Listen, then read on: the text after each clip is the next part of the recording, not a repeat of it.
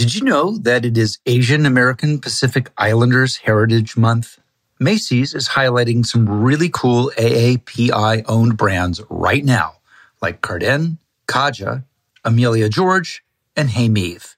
Plus, you can help support college access and student success when you donate online or round up in-store to APIA Scholars.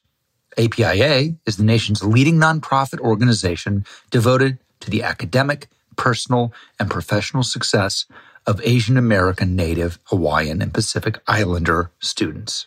Shop Asian American and Pacific Islander-owned brands at Macy's.com or in-store.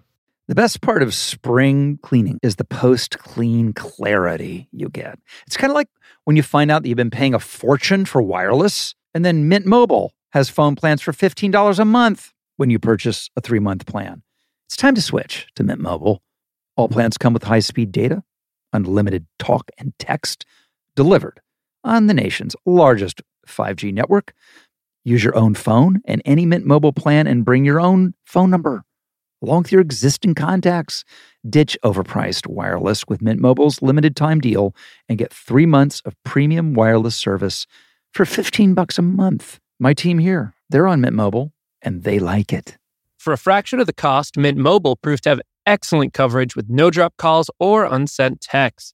Plus, they make it super easy for me to activate my device just by following a few simple steps online. And bam, done.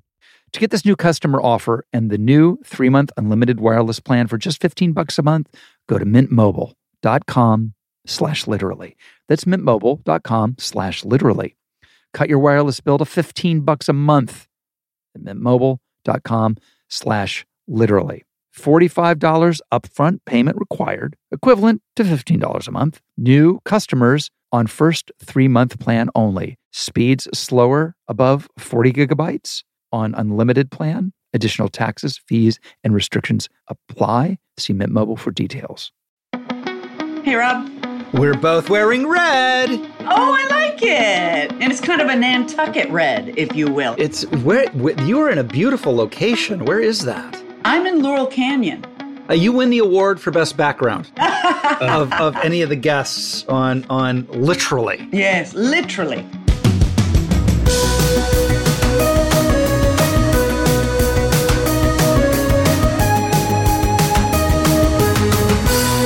Hey, everybody. Welcome to the podcast. Today we have the great Jane Lynch, who, as you will see, I discovered that we're the same person, basically. It's kind of creepy, but inspiring because she's awesome. I mean, she's won an Emmy and 2 Golden Globes for Sue Sylvester in Glee, and who among us does not love Sue Sylvester in Glee? She hosts Hollywood Game Night, which is a genius. And she's in The Marvelous Mrs. Maisel, won an Emmy for that. She's won more Emmys than I have. Maybe she should be hosting, and I should be the guest. Let's see what's what. I'm so glad that you've taken time to come and hang out with us today. It's very, very exciting. I was going over just some background on you, and I came across something that really made me laugh about your mother going, I don't know if you're going to be an actress, Jane. Yes. I just don't know. Did you? Yeah. She said not everybody can do what they want, which I think said more about her than it did about me. Right? Yeah. What would she have had you do? Like in her dream scenario? Oh, well, she told me all the time what she would have me do. She thought I should be a teacher. She always said you need to have something to fall back on, and I should learn how to type. And at one point when I was like in my late 20s and I was doing Shakespeare in the Park, and she came to see it and she said, that was really good and everything, honey, but I still see you teaching. And I stopped her and I said, you can never say that to me ever again. And she never did. And listen, nobody was happier with my having success in this business than my mother. She was thrilled. I think there was an actress inside of her that never got to come out, and she loved to sing. And, I think when she said to me, not everybody can do what they want, I think that's where that came from. For sure. Yeah. I mean, I look back, having kids now of my own and growing through and in the prime of the job hunt. Mm-hmm. It gives me such amazing appreciation for my parents, for when I told them that I wanted to be an actor. And that was all my interest was. I literally had no other. I got fired from every job I attempted to have. I was fired from being a busboy. I was fired for a projectionist at the Malibu Cinema, for kissing girls behind the ice making machine and putting the reels on in the wrong order. I was awful. I was awful at everything other than being an actor. And I just so appreciate that my parents let me do it. Yeah. I mean, it almost, looking back on it, I go, were they negligent? Were they like shirking their fiduciary responsibilities by I didn't go to college. Because I did a movie. I had to choose between doing a movie.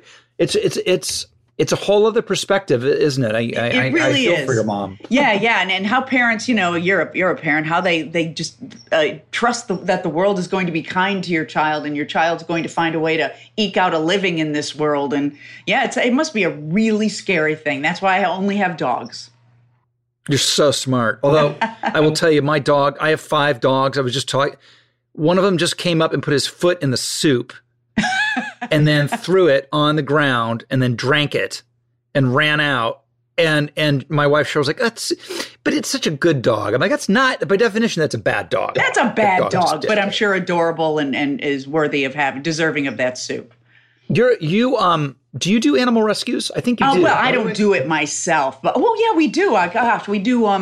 I don't go into the shelters and pick out animals that would kill me, but I support them, and we always have old rescues. We adopt through a place called A Purposeful Rescue, and we'll get old dogs. And the thing is then they're gone in a couple of years, but still they had a great couple of years. Their last years of their lives were really great. And so we have one old girl right now, and we lost one at Thanksgiving, and we've got a little puppy who's probably going to be running up here that we found at Runyon Canyon in L.A. Someone just dumped him. Aw. We haven't done it in a couple of years, well, more than a couple, but there were a few years where we would identify dogs in the shelters, my wife and I, and then kind of have a network of people that were likely to adopt them. Yeah. And we would go in and swoop in like an army event. We would take them all at once, bring them to the house. We'd have mobile vets who would come and, check them out. We have mobile groomers, and then we'd have like a showroom. Oh. And people would come. It was the cutest. The problem was then we always ended up with more dogs for us. Yeah, for you. That's right. Now you have 5. For us. We had 4. The height of our dog population was 4, and that was pretty tough. And we said 3 is the most, and so we have 2 now. We might get another one. We'll see. I'm a big believer in non-pet names for pets. Oh, what are your us too. Yeah, we do people names. Bernice, Millie, Arbuckle. Arbuckle's kind of, but it's a fatty Arbuckle because he was a fat dog. Yeah, we do real names. Olivia. But I've always wanted to have a dog named Diane or Karen. Yes. Well, that's what Linda Brooke. That's why I love Linda. To call a dog Linda, that's fantastic. Yeah, we had Wayne and David and Buster. Love it. David was one of the great dog names of all time. That's great. We had a Kevin. Once too. Oh, now, but here's the thing: is because I'm just a big pile of silly that the names last for 2 seconds and then they become baby talk gibberish names. Nicknames, yeah. Like my dog Rumi, named after the poet. I call him Doom Doom. That's all I call him. I called him Rumi for about a week. And then it was Doom Doom, Boom Boom, Doomer, Rheumatologist. Yeah, Rumi, Doomy, Zuma Zoom Zoomy, Gooby, yeah. You never call them by their names. No, never. No. Okay, explain Rumi to me, because people have been trying to get me to read Rumi forever. Yeah. If I get one more fucking Rumi book from Chris Martin, I'm going to strangle him and the entire band of Coldplay. Yeah. I get it. They're evolved. They're smarter than I am. Yeah, I'm not smarter than you are. My partner, Jennifer, she came up with the name Rumi, and I have 2 Rumi books right here just for effect. I can't say that I gravitate toward him, but I really want to, because he's supposed to just be a delight about the relationship with the divine and how he makes it romantic. And I don't know, it just doesn't grab me that way. And I bet everybody's lying who says they get him. I don't buy it. I don't buy it either. I find it, I've tried, and I literally think that it is, I like the idea of me reading Rumi. I don't like reading. Love the idea of you reading Rumi. It's so awesome. And here's the other thing, not to brag. Please. Because I've told the other side of this story. I once had my IQ tested, and it was the worst thing I ever did. It was horrible. I should never have done it. Because it was high or because low? when the results, it was really low. When it came back, it was like not good news. Okay. It was it was like I didn't think I had long to live in the looks of the You're person too giving dumb the to test. live. Yes.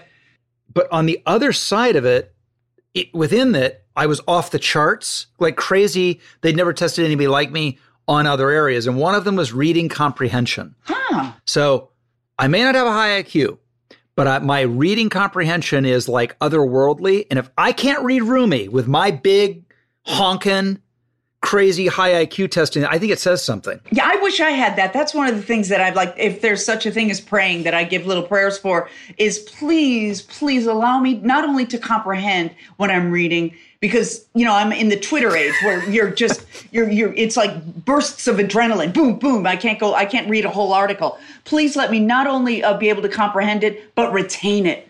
Please let me be a student. Please let me hold on to this stuff because I'm interested, but I zip off and I don't like that. I want to. Are you good at memorizing dialogue? Is that hard for you? Not anymore. When you're dialogue is fine, but Rob, almost every role I've had, I have monologues.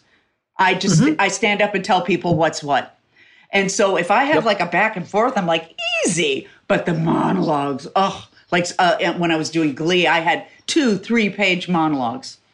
Who was writing Glee when you was Brad Falchuk writing it? Brad and Ian. Ian Brennan and Ryan were the first 3 writers.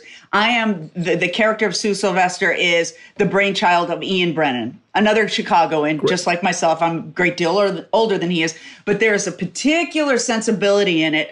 Irish Catholic Chicago sensibility. It's kind of dark and mean and has really like satanic images. That's Ian.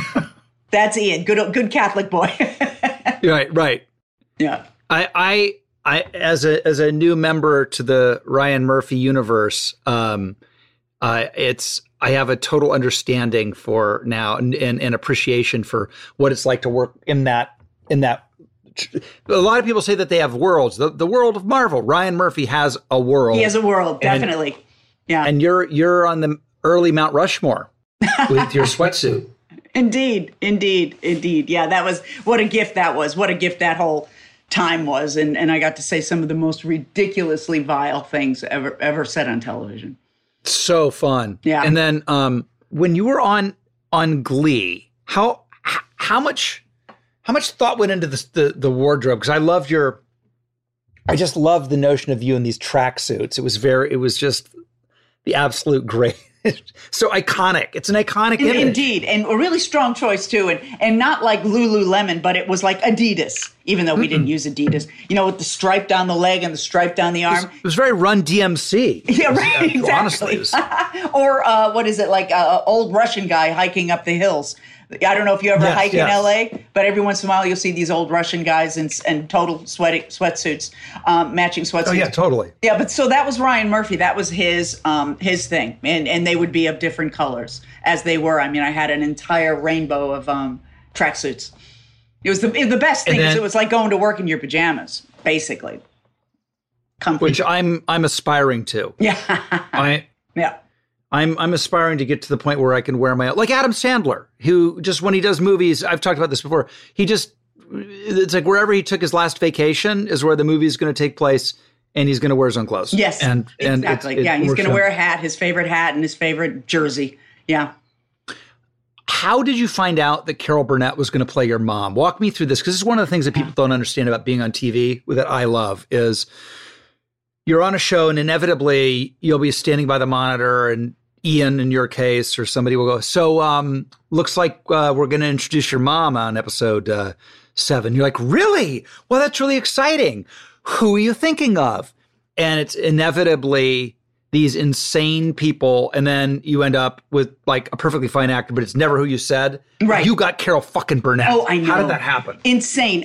First of all, Carol Burnett got a hold of Ryan Murphy and said, I want to play in your sandbox. So whatever you want me to do. And he said, well, why don't you play Sue Sylvester's Nazi hunting mother? And amazing. And then he said to her, what song would you like to sing? And she said, well, since our show is set in Ohio, why don't we sing that song from my sister Eileen, Why Oh Why Did I Leave Ohio? And so that's how all that happened. It was her call. She decided. So it did blow my mind. And, I'm a big Montecito fan. And Carol lives in Montecito. She's one of your neighbors. So I've had brunch with her up at the Biltmore a couple of times. And I did jury duty with her husband, Brian. So she's become a very good friend. Yeah. Yeah, that was amazing. One of the many times where I just get so grateful for, living the life I've been able to live is when I see Carol, because I can remember like it was yesterday waiting in front of the television for the Carol Burnett show to come on. And, because I'm from Ohio and I was living in Ohio watching it, of course I'd be eating some real like Midwestern, like Jell-O with milk in it. That's I remember that. Yes. Do you remember Jell-O with milk in it? Yeah, I do remember what the Jell-O hell with was milk. that? Crazy. I know. Who thought of that? Yeah, crazy. Because Jell-O isn't gross enough. You got to add some milk and stir it up. Like, you know what would be great? Curdling milk in this as you watch. It was great. The Carol Burnett show. Yeah. And then I became obsessed with, as I moved to LA and got here, is CBS in Television City. Like you'd pass on Fairfax where they shot it. Sure. Yeah. And the Smothers brother was across the hall. Yeah, absolutely. Didn't that blow your mind? And it blew my mind. And you're from Illinois, right? Yeah, I'm from a suburb of Chicago, Dalton. Did you have, when you were growing up, like legitimate summer stock in your area? No, not at all. No. No, we didn't have that. My parents did a show at the church called Port of Call, where they would perform in the high school, and each room would be a different port of call. But that's it. We didn't perform. No, we didn't have it. Did you have it in Ohio? Yeah. There was big time. We had a thing called the Kenley Players, and which I'm obsessed with. John Kenley passed away a few years ago. He was 97 years old. And he had a circuit of theaters, but they were big Memorial Hall theaters. So it's 1,100, 2,500 seats. And he would have a rotating shows that would come through. So you'd see like Sandy Duncan doing Peter Pan, and then Harvey Korman in Under the Yum Yum Tree, and then Rip Taylor in The Music Man. And like, it was one step away from a Waiting for Guffman type of situation. And with one star, right? One star that would be in the cast. One and then star. The rest, everybody else would be local. 100%. And it was like, you'd play Warren, Ohio, Lansing, Michigan, Dayton, Cincinnati, Columbus. And that was sort of it. And you just know it was every sort of second lead on whatever the hit sitcom was of the time coming in to just get fucking blottoed through their summer vacation. Yeah. And making some nice little coin on the side. I'll bet. And were you in those shows? Would you audition for them to play parts? I auditioned and I never got one. No. I never, but I was also really young. So I was like 8 and 9 years old. Right. So I auditioned for Oliver, for one of the, the chorus boys in Oliver, and Vincent Price was Fagin. Oh my God. Vincent Price. He must have been old. He was old. I mean, I saw great shit. I saw, but that's the thing. I thought because then when I moved to California, there was actually less theater in LA than there was in Dayton, Ohio. And where you were at Steppenwolf, correct? I was in Chicago. So, and probably one of the big reasons we didn't have regional theater is we had Chicago 20 minutes away. Which, all the big shows would come in. And then Chicago's a great actors town. It's a lot of non-equity acting ensembles, and Steppenwolf was one of those, and then it blew up and became huge. And indeed, I wasn't in the ensemble, but I did 4 or 5 shows there. I toured with Second City. I was in the touring company, and I did a lot of what we call off-loop. Loop being the center of the city, non-equity off-loop theater company. So I have a great deal of experience doing kind of the stuff where you bring your own costumes and you build your own sets and you clean the toilets, that sort of stuff. Do you when you were at Second City, were you ever there like when Lorne Michaels was coming in to look for the next cast of Saturday Night Live, that stuff? Yeah, I was, and I was never chosen for that sort of thing. But I was there when Bonnie Hunt wasn't on, but she became a big star, like Bonnie Hunt and Joel Murray and Tim Meadows was there. Dave, I don't know if you know these guys, David Pasquesi. These are really great actresses, that I know. And they would get kind of plucked out of there either by Lorne Michaels or by a television series in LA, and they'd go to pilot season, and everybody would see if are they going to become a big star. I can only imagine what it's like to be in one of those, amazing historic ensembles. Yeah. And then tonight's the night. Do you know who's out in the house tonight? Yeah. And in a way, too, it was kind of a shame because there was such a purity to doing theater in Chicago. We did, when I was doing it, there weren't a lot of people plucking us out. That only happened at Second City main stage. And, Steppenwolf was its own thing. But there was kind of this thing, especially at Second City, you'd get in the touring company, and then you right away want to get on one of the stages. And then when you get on one of the stages, you want to get on the main stage. So there was always this kind of a climbing thing where you were never happy with where you were. You were always looking to the next step. So I didn't suffer from that because I never made it to the next steps. The other thing I find interesting about you is, and you can help me with this. We talked about Rumi. You frankly weren't much help with Rumi. I'm so sorry. That was disappointing. But you have another chance here with telling me that I do need to get into transcendental meditation because everybody I admire does it. Yeah. And by the way, not a lot of people do it. I'm not saying that, but the few people I know who do it love it. Yeah. It is. It's really great. So when you hear of TM, that's what it is. It's Transcendental Meditation. It's centuries old, but it had its popularity here in the 60s, early 70s when Maharishi came over and the Beatles went to ashrams with him and everything. But it's 20 minutes a day. It's scientifically proven. There's no woo-woo about it. You can get woo-woo with it if you want, but basically it's pure science. You sit for 20 minutes, and at some point you're chanting internally the mantra that they give you, and you don't tell anybody what that is. You never say it out loud. You just chant it internally. And at some point, I mean, it's not like lights go off. That happens occasionally, but you just kind of drop. And it's interesting that it's called transcendental, which means a high, but it's really a drop. It's almost like David Lynch said it felt like he was in an elevator and someone snapped the cables and you go, phew. And in that you get a level of rest that you can't get in deep sleep. It's really, I love doing it. I do 20 minutes in the morning and 20 minutes at night. And you have to be trained by a teacher of meditation, but you don't need money to do it. If you have the money, you pay them, but if you don't, they'll do it for free. And I'm associated with the David Lynch Foundation because it's right down the street. Yep. And that's where I learned. Yep. And it's really wonderful. It's a lovely thing to look into. Who bestows the mantra on you? Your teacher.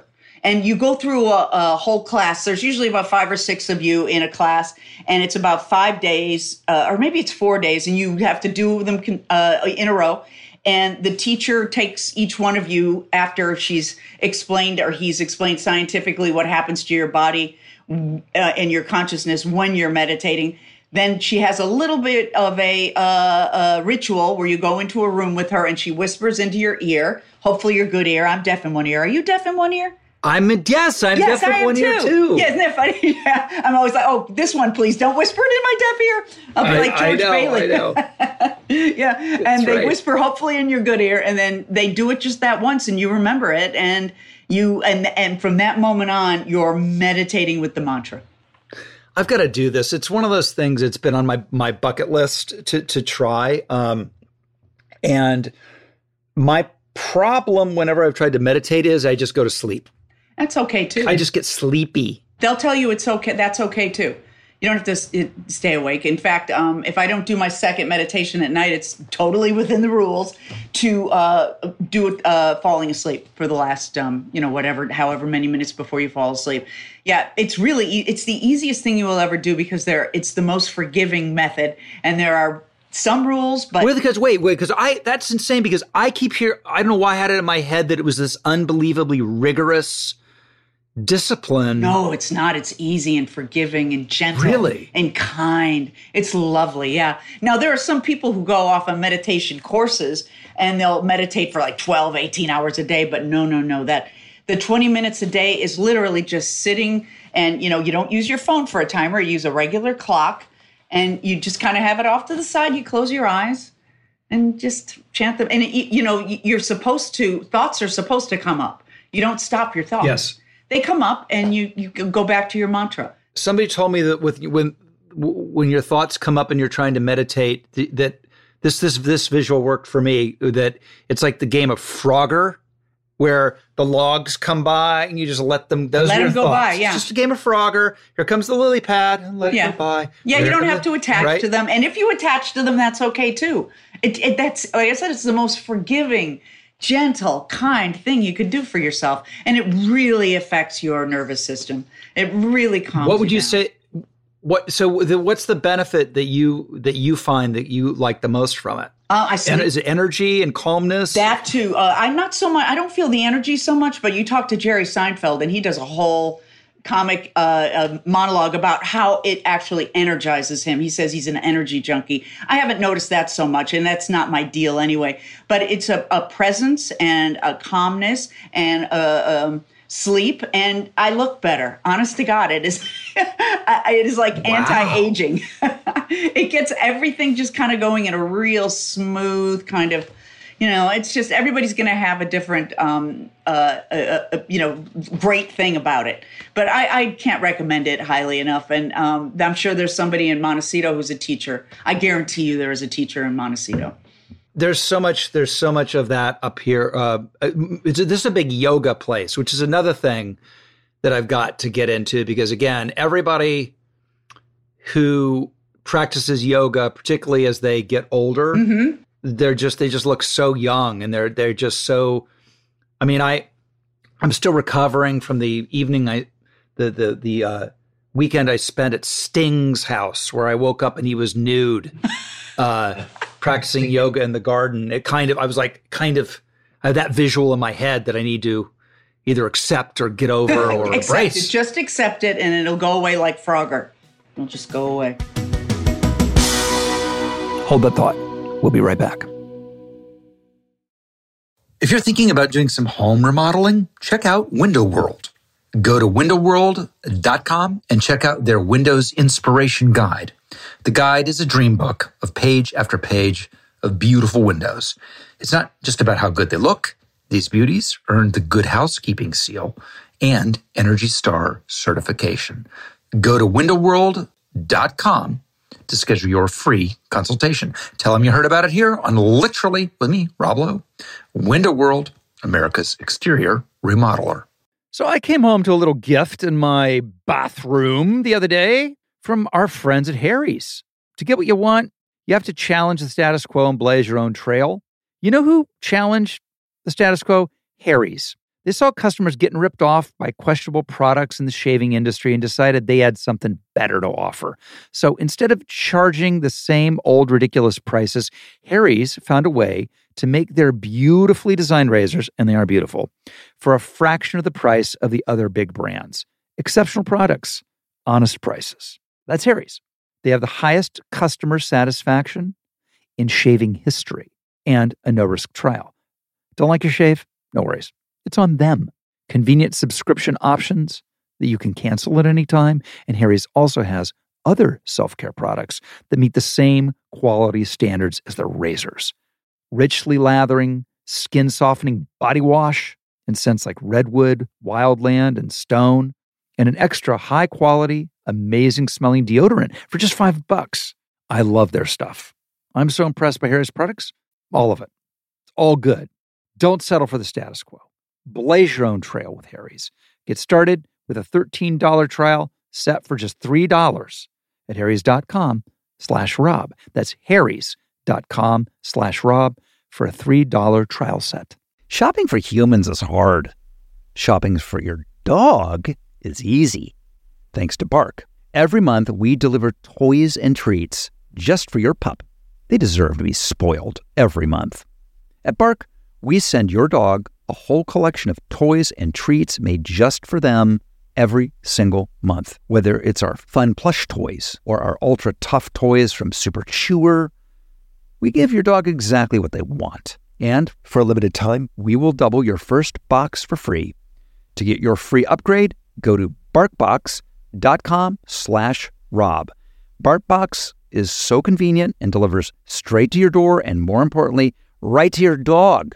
I can't wait to try out BarkBox. My dogs need their toys, particularly the chewable toys. Sign up now at barkbox.com/Rob for an exclusive offer. This ad is now over. Let's get back to petting our dogs.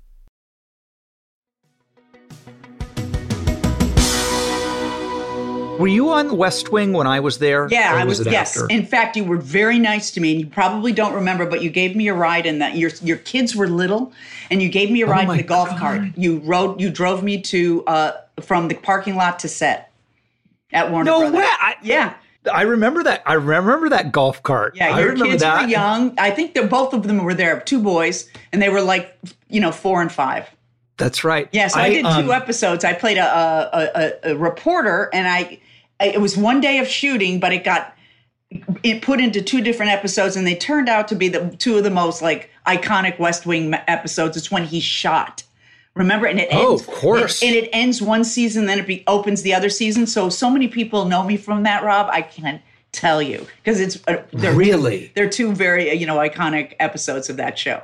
I remember that scene, the shooting sequences in DC. That was a big moment for the show and a big moment to shoot. I remember that. I'm so glad that's the episode you're in. I have to go back and look at that. Yeah, one. 2 of them. The last one and then the first one of the next season.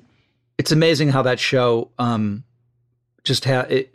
it means to people. Yeah. I mean, you have Glee, so you know what that's like. I mean, the Glee fans is there a name for Glee fans? Did anybody ever? Gleeks. What is it? GLEEK.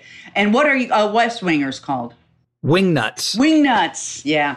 It was such a fantasy of such a good man in the White House, and such high principles, and everybody around him, believed in him. And I think maybe Obama might have been as close as we've gotten to that. Yeah. Kennedy, there was that thing, Aaron would never reference a president past Kennedy. So if you go look, that was part of the world of it, because if you started referencing Carter or Reagan or Ford or whatever, I think people began to go, well, wait a minute, is this real? Is this not real? So I always thought it was fascinating that we lived in a world where there really wasn't a president after John Kennedy. In the West Wing. Yeah. I think that makes sense too, because you start getting into people's point of view about the more recent presidents. And when you go to Kennedy, there's just kind of a glow around him. People don't say bad things about John F. Kennedy, even people who are, way to the other side of the spectrum. He's kind of considered this in a bubble of this, Camelot. Yeah, for sure. I'm having so much fun because I have your, right next to me, I have your filmography. And every time I look over, I see something that's more fun than the last thing. I see that you are, this is too good. Well, first of all, you're in The Fugitive. Yeah. Tell me about, I love that movie. That's one of my favorite movies ever.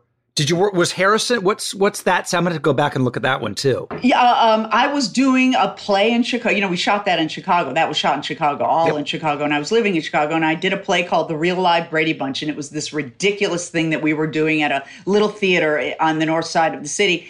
And somehow the assistant of our director, Andy, whose name is escaping me now, but he has a... I'm going to think of it too. Yes, he lives in Montecito. He lives in Montecito. Nicest guy. And she said... Andy Davis. Andy Davis.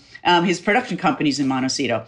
And his assistant said, hey, there's this girl, I think she'd be great for this scientist. And he said, oh, well, hire her. And they offered me $8,000. And I was like, oh, that's so much money.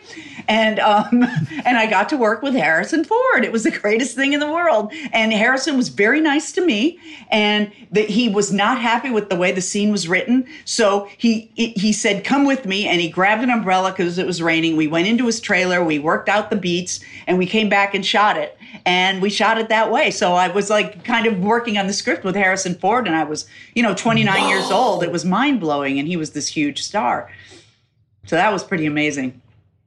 I was hoping that was going to be sort of the answer, that like that Harrison was great and it was in there. And that I love the idea of you hammering out a scene with Harrison Ford in The Fugitive. Yeah, it was really cool. It was like, I don't like these lines. We're going to work it out. And so we came up with our own thing and it was good. And it was good. He's such a stud. I did a TV series called Brothers and Sisters with his wife, Callista Flockhart, who I adore. Yeah. And we would be, I have such a great memory of, she was in this beautiful ball gown and I'm in this black tie. We're at the Geary designed LA Philharmonic building and the moon is rising and it's late on a Friday. As you know, we always shoot late on Friday nights and her phone is ringing and ringing and ringing and she's not picking up. It's Harrison. And I'm like, and I'm getting more and more nervous the more times he's calling and she's not picking up the phone. And it's Harrison. I go, it's Harrison Ford. You should really pick up the phone. I mean, you don't let, I said, Callista, I don't want to hear that bullwhip. I don't, that's not, so you're in the Chris Guest universe. Yep. You're a certified member. He's one of my favorite directors ever. I think I already talked about Waiting for Guffman. Didn't I already? I think I already mentioned that in this podcast. Did you? Yeah. Were you? You've never done a movie with him, though, right? No. I would love to. You're too famous. He would tell you you're too famous. I'm too famous now too. Oh, that's interesting. He likes people who when you look at them on screen, you don't know who they are. Damn it. Yeah, I know. I'm screwed. What? But wait, tell me about, he directed you in a Frosted Flakes commercial? This is my favorite factoid ever. Do you know Sean Masterson, the actor, funny guy? Yeah. Anyway, he's a Chicago dude too, but we were both out here and we auditioned for the Christopher Guest commercial. We were both cast. We didn't know it was a Christopher Guest commercial, and this was after Waiting for Guffman. And I, of course, loved that movie and had the preposterous fantasy of, I wonder if I'll ever get to do that. And so we showed up for the callback for this commercial, and I walk in and it's Chris Guest. And I know it's crazy. I did not expect him. There was no sign that said Chris Guest. And then after he cast me in that, and then when we were shooting that commercial, he said, I do movies. And I'm like, yeah, I know. And he said, maybe we'll get to work someday. And then I ran into him at a restaurant one morning and he said, I forgot about you. Come to my office. And he offered me a role in Best in Show. He had completely forgotten about me, and then he saw me in this restaurant, and I was like, what if I went to a different restaurant?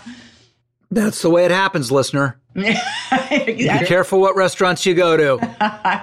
You're a struggling actor out there. It's all about where you eat. First of all, Best in Show is, we've already established how much we love dogs. So we're so in that world. Yeah. I don't think of Chris Guest in a Frosted Flakes commercial. Was there anything about the Frosted Flakes commercial that I would watch and go, oh yeah, I can see that's Chris Guest? Absolutely. We improvised the whole thing. It was really goofy. And, Chris Guest I don't know that he does anymore, but at that time he was directing like a commercial a day. And anything you saw on television that you laughed at, Chris directed it. In fact, he's the guy who started the, what's the sports cable network. I forget. Oh, ESPN. ESPN. You know those kind of weird commercials that I used to do, where the athletes would be walking through the corporate offices and shaky camera, and they were funny and irreverent. Yes. That's Chris Guest. He created that. I know exactly what those commercials are. Absolute classics. So you have our Frosted Flakes commercial. If you saw that, you would see we're like out in front of supposedly the Kellogg's Corporation in Battle Creek, Michigan, looking for Tony the Tiger. You know, we're stalking him. We're trying to get a picture with him. And it's just so weird and crazy and completely improvised, just like Waiting for Guffman. And so, you know, because when the closest I've done to stuff like that would be Parks and Rec. Yes. There's certainly a lot of great improvisational people who, you know, the top of their game, but there was always sort of a structure. Well, the scripts were great. They were great. We shot the scripts 98% of the time, but then we would get a version where we could improv on the guest stuff. Yeah. How is there any script or no an outline? How does it walk me through the process? It looks just like a script, and it'll say like scene 1 exterior, the park. Corky and so talk about the upcoming competition, and that's it. And then it'll say scene number 2, Chrissy and whatever Jennifer Coolidge's character's name are discussing dog kennels and their championship poodle. And there are some plot points he'll want us to get in. And he told us who our characters were. He gave us a backstory. And then he turns over the wardrobe people to you and he says, how do you want your character to look? And then you tell the wardrobe person and you shop with them.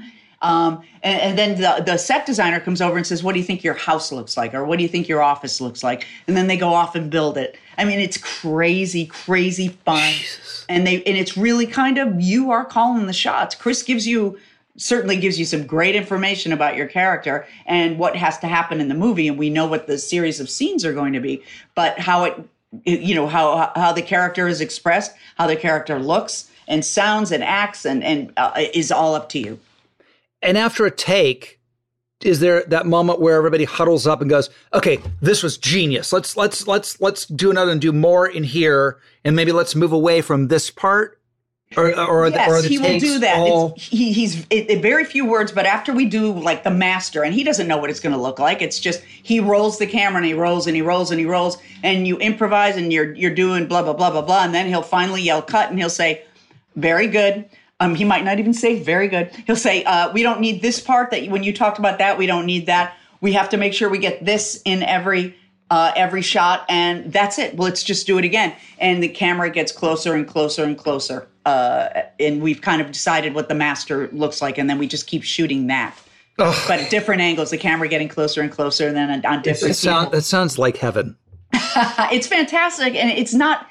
The hardest part about it is what you do to yourself and your brain, because it's really easy to do. And after by the time I got to A Mighty Wind, I was much more relaxed about it. And I didn't stress so much about it because you feel like it's all up to you. But as long as you've done your acting homework, you know who your person is, you know what you're wearing, you know how you sound, and what the person's point of view is, you just show up. It is that easy, but you kind of have to pack heavy to get there. You know what I like of Chris's that's people forget about is I had Marty Short on and we were talking about it, is the big picture. Yeah, that was fantastic. That was a lot different than what he does most of the time, but he and Michael McKean wrote that. Those movies are just, I'm jealous, very jealous of that. How long have you been deaf in your right ear, just like me? I had a really high fever as a baby and like an infant, and that's when we think it happened. How about you? Same thing? Same. Oh, wow. Yeah. Like, by the way, even the way you describe it is exactly what my parents say. They, I don't know, it's like a really high fever when you're an infant, and like we think that's when it happened. I'm like, how about some more details? Yeah. How about when did you find out? No details are forthcoming. When did you realize that it wasn't? Because I thought it was normal to hear out of one ear, that I didn't say anything about it. When did you realize? My mom tells the story that she knew something was wrong. It was before I could talk even, apparently, because she put the phone up to me to say I had a grandpa, and there was like nothing going on in my face. And she said all of a sudden she knew something was right. She put the phone to the other side, and I was like, and then back. So apparently for me, it happened, like within the first year. Yeah. I was about 8 years old. And, it had happened when I was an infant. And my brother, remember transistor radios where you put it in your ear? It's just one thing. It's an ear thing. And my brother was switching ears. And I said, you can't do that. And my mom said, well, why can't he do that? Perked her ears up. And I said, because you only hear out of one ear. And she was like, nope. And I went into a doctor and they tested my hearing. And I overheard my mother talking to the doctor saying, will she live a normal life? And the doctor said, oh yeah. My mom worried about things. That nothing would instill good, solid feeling quite like, will she live a normal life? And I was like, yeah. And the doctor said, I'm sorry. Yeah, he said, no, she will never hear the Beatles, Sgt. Pepper's Lonely Hearts Club Band, or Dark Side of the Moon as they were meant to be heard. Exactly. I always wonder, too, are we missing anything in terms of, we do have stereo sound because the one ear we have is really good, but I wonder if we're missing everything. I got news for you. I'm perfectly happy, very well adjusted. You are too, but let's just be honest, we're missing a fucking shit ton of stuff. Oh, wow. Because I love music, and is there more? No. I think if one day we could both hear out of our other ears, first of all, I think our heads would explode. The head would explode. Yes, I think so. They would literally explode. Yeah. And then the other thing is, like, I would finally be able to stop doing what I hate. So I come home and I go, hello, and they go, hi, honey, I'm in here. I go, I don't know where here is. Because I don't know where sound's comes from. Me too. I don't know where the sound's coming from. I have that too. I don't know where it's coming from. Like, so there'll be a phone ringing, and my phone, and I have no idea where it's coming from. Here's a good one for you. How about when those detectors in the ceilings and they go beep? Oh, and you can't find the source. And then you change the batteries, and you don't know where they're coming from, and you worse. Exactly. Here's the other thing: is I'm convinced that people think I'm a dick because I'm surely been untold times where people have come up to me on the street and got my bad ear. Yep, me too. And you just or ignore at a crowd them. and been like, hey, I just want to say hello. And I don't even hear them. Yeah. So I don't react. They must think I'm a total asshole. Yep, my partner's always on the lookout for me. She'll like hit me in the shoulder and go, she's talking to you. Oh. Is he your right or your left ear, Rob? I can hear out of my left. My right is the one that's gone. Oh, me too. Exactly the same. Same as... Yeah. And then how about when we're doing acting and we have to talk on the phone? Yeah. And they want you to use this ear? I can't even put the phone on my ear. It feels so weird. Because I've never done it. Mm-hmm. So I will literally put the phone receiver on my forehead. I have no muscle memory. Yeah. It feels weird on the wrong ear too. Nothing feels right about it. No, nothing. Yeah. I mean, somebody else famously was deaf in one ear. It's Colbert, I think. I think we should. Colbert, that's right. Yeah. We should make it our own fun club. We should.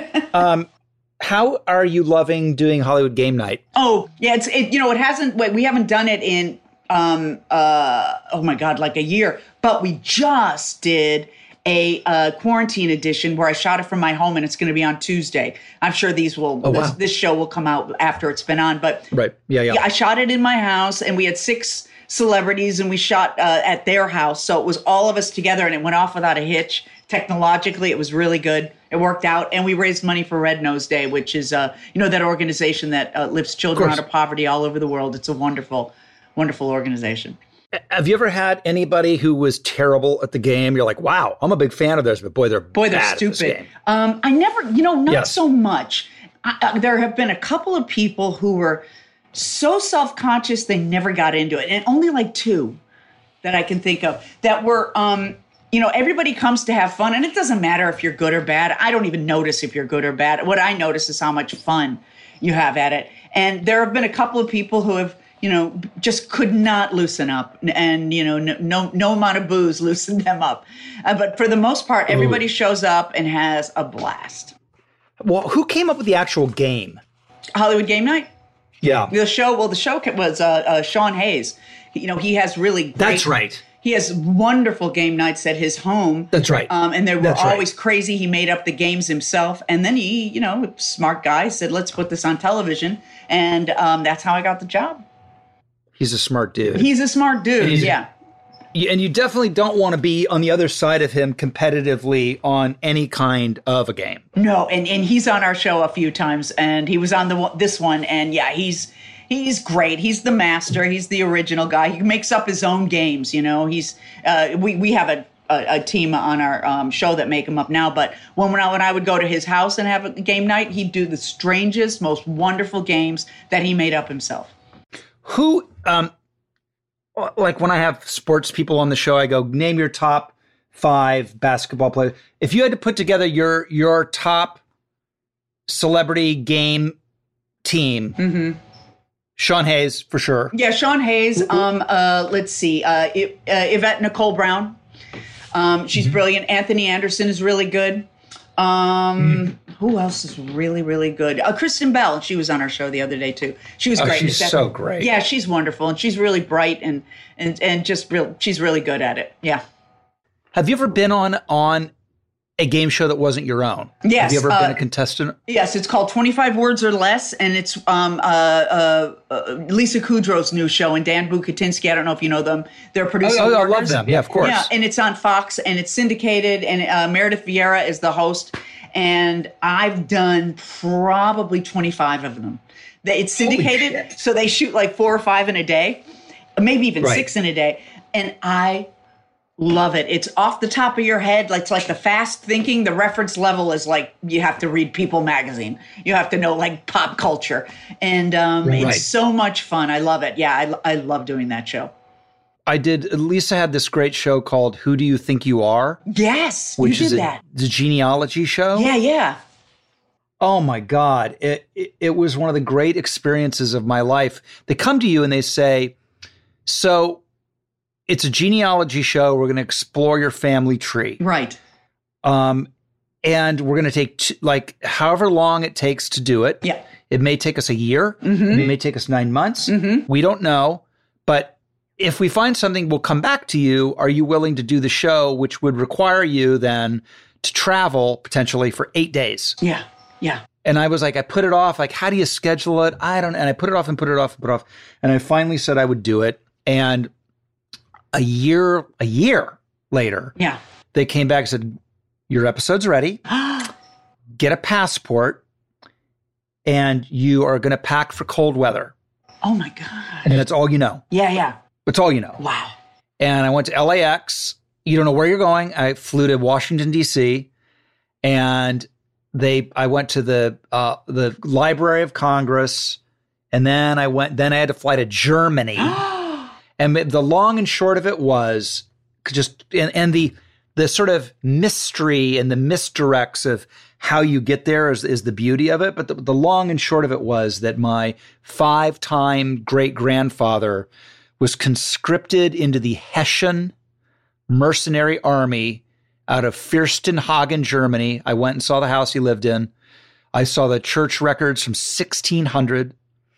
He arrived in Manhattan in 1776 and fought against George Washington at the Battle of Trenton, where Washington crossed the Delaware. Oh, my God. So he was a mercenary. In that battle were 3 future presidents and the first member of the Supreme Court, my 5 times great-grandpa, was taken prisoner and then was given his freedom if he would become an American citizen, and then ended up raising money for the American Revolutionary troops and thereby making me a son of the American Revolution in the most roundabout way imaginable. Isn't that crazy? It is crazy. Do you know they did my stuff too, and they didn't find anything interesting enough. See, that's true. That if they don't find a story, They don't do it. And, they're friends. You would think they would want to do this for their friend Jane, and they didn't. You think they'd make something up? Yeah, How hard exactly. would that be? They said we just didn't find anything. So, because now my appetite was whetted. And so I had my agent get a hold of the Your Roots people, Finding Your Roots on PBS with Henry Gates. And I did one with them, and it was fun and interesting, but there wasn't a big story. There wasn't, there was no big, there might be, who knows, you have to really look into it, but there wasn't anything. I'm probably the most interesting person.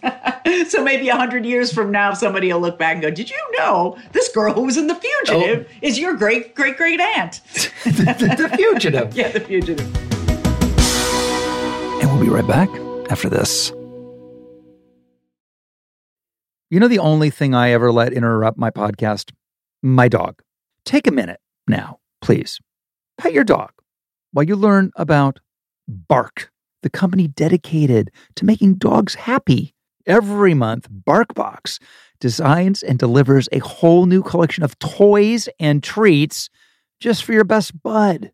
Every toy is tailored to your pup's size and play style. From squeaky plush toys from BarkBox to ultra tough durable ones from Super Chewer. Every treat is made with yummy, healthy, all-natural ingredients like pumpkin and sweet potato. Each box is inspired by a new theme and comes with fun surprises for you and your dog. For a limited time, they'll double your first box of goodies for free. I love making my dogs happy. Love it. It's my favorite thing in the world. And my dogs are obsessed with their chewable toys. BarkBox offers treats that keep my dogs healthy and amazing new toys that keep my dogs entertained. To get your free upgrade, go to barkbox.com/Rob. Hey, listeners, ever have trouble getting someone on the phone when you have a question about your credit card? With 24/7 U.S.-based live customer service from Discover, everyone has the option to talk to a real person anytime, day, or night. Yes, you heard that right. You can talk to a human on the Discover customer service team anytime. So the next time you have a question about your credit card, call 1-800-DISCOVER to get the service you deserve. Limitations apply. See terms at discover.com/credit card. I love fast cars, but there aren't a ton of high-performance EVs. They're certainly out there. But when I get a chance to get behind the wheel of one, I love it. And I was blown away by the Kia EV6 GT. When you get behind the wheel of the Kia, it is literally like being in a state-of-the-art rocket ship, but also comfortable. The thing goes from 0 to 60 in 3.4 seconds. It is the premium driving experience. And of course, it's an EV. So the climate thanks you. SiriusXM provides access to over 165 channels in the vehicle: music, sports, news, comedy, yacht rock. Let's go.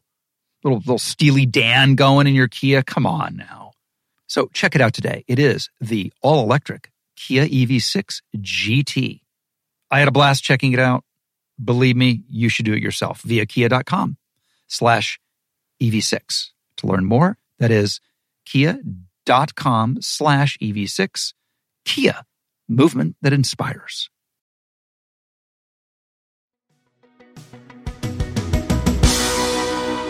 I want to do with you with what I do with some of, I don't do this with all the guests. I only do it with some of the guests, and you qualify. You have qualified to make it into, because it's all the talk about games, I think is what's piqued my interest in doing a round of questions called the Lowe Down. Lowe Down. I get it. That's so clever, Rob. Isn't it clever? Isn't it just? It's just, because no one's ever used that ever when writing about me. No. So I've reclaimed the phrase for myself. There you go. And so I think the first question is Rolling Stones or Beatles? Beatles. That was quick. There was no. No, I love the Beatles so much, and I think they did such a vast variety of music. And I like the Rolling Stones, but I don't love them. I haven't been attracted to them the way I feel about the Beatles. Well, speaking of attracted, that goes right to the next question. Has there ever been a cartoon character that you wanted to have sex with? Yeah. Because for me, just I'm not asking you something I wouldn't ask myself or that I haven't thought of myself. Yes. For me, it was, without a question, the purple-eyed cat in the Aristocats. So you were really attracted to that cat? I was 6, and maybe it was the Zsa Zsa Gabor's voice, I think. Oh, sure. Now, I felt that being of the lesbian persuasion, I liked Natasha from Boris and Natasha. I bet you did. Yeah, she was just very sexy and very dangerous. And sort of goth before there was such a thing, yeah, right? Yeah, absolutely. Oh, yeah, that kind of Eastern European goth spot, right? Yes, and she's also, it turns out I love Greta Garbo. She had the kind of a voice like Greta Garbo.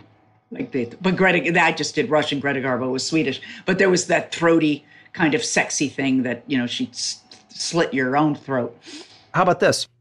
What's the worst review you've ever gotten? Oh, I was in a Shakespeare company in Chicago, and it was Richard III, and I played the mother. I forget what her name was, but it's usually a part that is cut because it is so verbose and over the top. And the reviewer from the Chicago Reader said, after Jane Lynch's monologues, there was none of the set remained because she had eaten it all. Mm-hmm.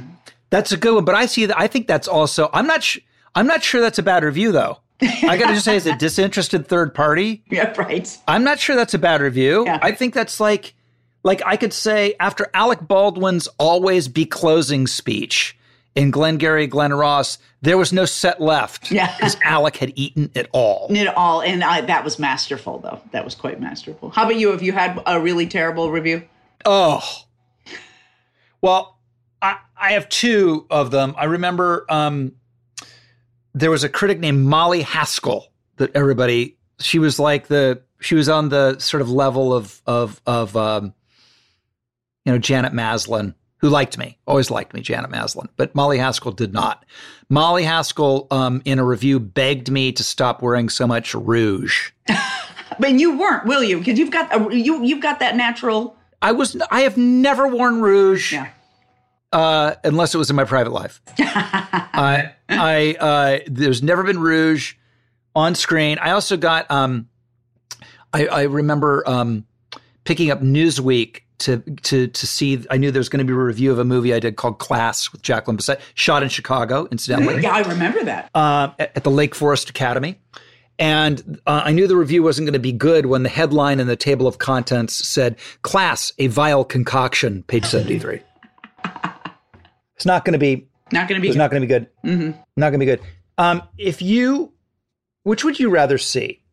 A UFO, a ghost, or Bigfoot? And would you tell anybody? Yeah. So these are the hard-hitting questions you get here on this podcast. What's great about that question is I have kind of gone down the rabbit hole of UFOs in the last. I'm in the rabbit hole with you. So if you open this fucking Pandora's box, you better be down to clown Jane Lynch. Yeah, so I would say UFO. I'd be scared to death. But do you ever watch Joe Rogan and he interviewed this guy Lazar? I forget his first. Bob Lazar. Yeah, he's like Michael Jackson. Yeah. And that other guy that was in the Navy. I forget what his name was, Commander something or other.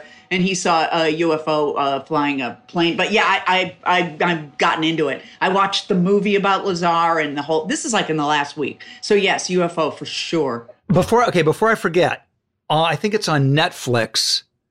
Above Majestic. Okay. It's a documentary called Above Majestic. It's UFO. I stumbled upon. It's all of it. Can't even begin to tell you what it is, but the phrase Above Majestic is way above top secret. Mm. And it makes Bob Lazar look like Mr. Rogers. Wow, that's amazing. Okay. But if you saw a UFO, would you tell anybody? I'd tell you, Rob, because on a podcast, so nobody would know. Right, so nobody would, so we could keep it between ourselves. What if the reason that we can only hear out of one ear is because we've been abducted? And we're the special chosen ones. I mean, do you ever think about that? Call me superstitious or conspiracy theory. I don't know. I think there's probably some alien out there using the hearing from our right ear. That is it. Mm-hmm. That is it. I think you're right. I have one who, if you could take one drug as much as you wanted, whenever you wanted, with no negative side effects or judgments, and nobody would know, what would it be? Oh, boy. I'm not a big drug person, but I do. I am. I'm huge. Fucking love them. Drug person. Bring them on. I've never done ayahuasca, and I've never done the mushroom type situation. Psilocybin, I would like to do and go on some trips. The ayahuasca trip, mind trips with some psilocybin or ayahuasca, and have my mind blown, but not die. That's the problem, because you hear stories about it where people have had amazing experiences, and then you hear, it's like the cautionary tale where they did it once and they were never the same. Yeah, and I don't think that happens a lot. I don't know. Maybe I listen to Joe Rogan too much. He's a big advocate for it, but yeah. I just celebrated my 30th year sober. Oh, congratulations! Thank you. So all my drug experimenting and all that is very much in the past for me. So I can look at it with a sort of different perspective. But the only thing that I miss is a good mushroom experience. Yeah. Only about once a year, because it knocks the shit out of you, kind of. Does it? I just laughed and laughed and laughed and laughed and laughed. Yeah. Okay. Well, maybe we'll do. I'm sober as well, and I was sober for about 27 years, and then I took I took 3 years of drinking wine, and I did okay, but I needed to get sober again from it. I kind of went into some denial, and now I'm sober again for, I guess, a couple of years. But when you add it all up, that's about 30 years. Yeah, that's amazing. Yeah, well, it's amazing, because it's so funny you say that, because the wine thing that started, it wasn't around. My era was go-go 80s, and it was like, kamikazes and fucking Heinekens and blow. Yeah. And then all of a sudden this whole wine obsession happened. Mm-hmm. And and like the new tequila, that's another thing that was not happening for me. There was Cuervo Gold. That was it. Right, and there's many. Like the Steely Dan song, the Cuervo Gold, the Fine Colombian, Make Tonight a Wonderful Thing. Yeah. That was it. Now there's this fabulous, there's all this stuff that I, quote unquote, missed. Me too. So I've always thought about what it would be like to maybe go back and sample it. So how was your wine sampling? Well, wine is an amazing thing. And I started out, just being, tasting. And then over 3 years, but probably the last year and a half, I was drinking alcoholically. And how quickly you go into denial, even with what at the time was 27 years of sobriety in me. I managed to fool myself for probably about a year and a half that I was fine, and I wasn't. And, I have a partner who was... She, at one point, she said, okay, so you're a drinker now. And I was like, what are you talking about? Wine with dinner. But wine with dinner was 4 or 5 glasses. But I was telling myself that I wasn't doing that. So anyway, it was a pretty quick descent into denial. But there was about a year and a half where, I would drink wine one day and not the next. But then, Yeah, it's funny for me, they say that our addiction, no matter how many years we have sober, it's always in the hallway doing push-ups. And it's true. I'm here to tell you, it's true. Mm-hmm. This is amazing to hear. I mean, because you very rarely meet people with that amount of time. Yeah, who decide to go and experiment a little bit with it. Mm-hmm. Yeah, I relate to the slippery slope. I was directing in Canada about 2 years ago, and there was a terrible cold flu, whatever, going around, and a cough, and so I got cough syrup. What I didn't realize was in Canada, the cough syrup has codeine in it. Yeah, yeah. And I was such a little happy clam running home after rap to turn all the lights off And take that. and listen to James Taylor and drink my Shazirup. Couldn't wait, right? And yep. Couldn't wait to hear, Copper Line and just be whacked Yeah. on my cough syrup. And then you go, oh, I see how this would play out. Mm-hmm. Yep, but I was a NyQuil person too. Before I got sober, I was taking NyQuil all the time to sleep. And I got really, really sick in about 2000, and I took some NyQuil. And although I didn't go out and start drinking, I saw that, Oh, I could totally, this could accelerate easily. I don't like getting sick, but if I'm going to get sick, I cannot wait to have my NyQuil. Yeah. Can't wait. Yeah. Oh, that soft cotton. I mean, place. ooh. See, this is like, if you have never had any doubt about like, are we addict alcoholics? It's like, normal people are like, it's fucking NyQuil. What's wrong with you? Yeah. We're like, you don't really know. Right, exactly. It was cute. I had my 30th birthday, and my family made me like a cake, and like it was really cool.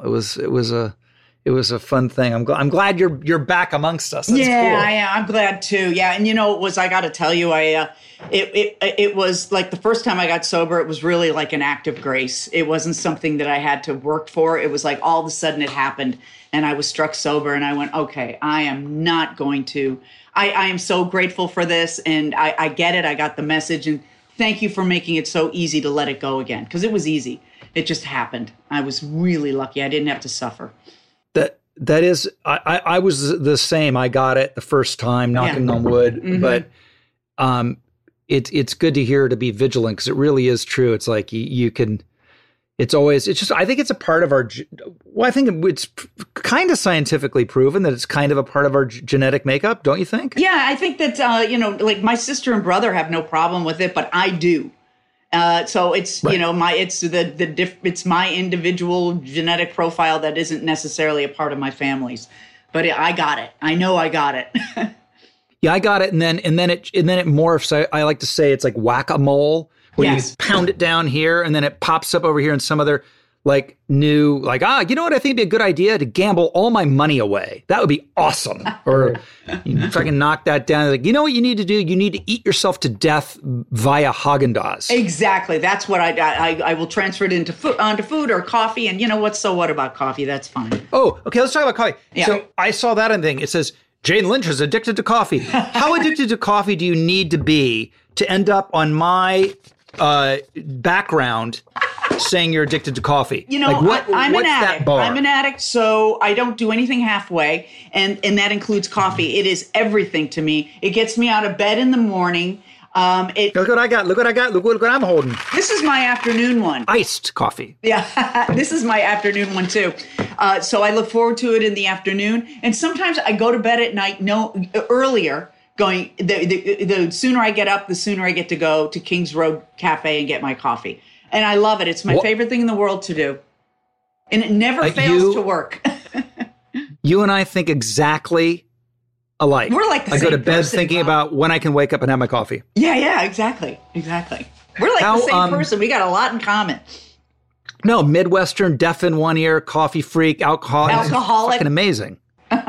How much coffee can you, like, give me your regimen, because then I'll give you mine. We'll see who's more addicted. Let's see, I order 2 in the morning. So I get 2 hot ones, and I get breves. I get two hot breves. I put 1 in the car, and then I walk through the neighborhood with 1. So I have 2. And then when I get out of bed, I have 1 too. So that's my third by 7 o'clock. And then I will have 1 at 1 or 2. And then I'll have like a decaf at around like 5, 6 o'clock. And I'll try not to have another decaf until I fall asleep, because even decaf keeps me awake if I'm not careful. I can do like espresso at dinner and be fine. Oh wow, good for you, not me. Oh, wish I could do that. Yep, I can do that. So I do a triple espresso when I wake up. Mm-hmm. I do, if I'm on the set, I'll do another triple espresso sometime during the day. Yeah. 5 o'clock, 6 o'clock is another triple espresso. So we're looking at 9 espressos a day. God, yeah. Right there. And that's if I'm kind of okay. If I'm really off the rails, it could be worse. And if I'm really trying to keep it together, maybe I don't have anything after 3. Yeah. I hear you. That's great. It's too good. Well, this has been so fun. I thank you so much for this. This was a great way to spend an afternoon. You're a champ for coming and sitting in with all of us here. So happy. It was really, really fun. And we talked to Christopher Guest and tell him to put me in one of the movies. Absolutely. Please. Yeah. Well, everybody's famous now that he works with, so he's going to have to work. That's right. I'm too famous. I forgot. My face is fucking me up again. God darn it. I'll wear a bag over my head. Yeah, there you go. I'll wear a mask. Yeah. Well, you might have to. Yeah. I might have to. Yeah, right. It's perfect. Yeah. All right, Jane. Thank you so much. You were amazing. Thank you so much. Thank you. Take care. For sure. Bye. Well, now I'm going to go and drink a ton of coffee. Here's the good news. I'm going to drink a ton of coffee. I'm not going to drink wine. That's the takeaway. This was a gift for me. I don't have to try and experiment with anything. That's what I got from Jane. I'm not kidding. I actually think it's amazing. Anyway, I hope you had as much fun as I did, and I will see you next time on Literally with me, Rob Lowe. You have been listening to Literally with Rob Lowe. Produced and engineered by me, Devin Torrey Bryant. Executive produced by Rob Lowe for Low Profile. Adam Sachs and Jeff Ross at Team Coco, and Colin Anderson and Chris Bannon at Stitcher. The supervising producer is Aaron Blaird. Talent producer, Jennifer Samples. Please rate and review this show on Apple Podcasts, and remember to subscribe on Apple Podcasts, Stitcher, or wherever you get your podcasts.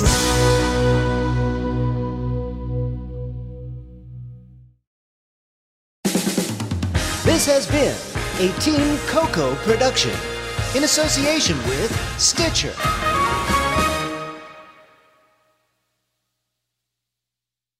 Dive into the start of summer at Whole Foods Market. Check out their Summer Splash event with sales on fresh organic produce, organic strawberries, and a fan-favorite sale on Ben & Jerry's and Talenti. Explore deals on grill-friendly meats like organic air-chilled chicken breast, beef and chicken kebabs, all with no antibiotics ever from our meat department. Plus, grab easy sides from prepared foods and cool off with refreshing drinks. Kick off your summer and shop in store or online at Whole Foods Market today.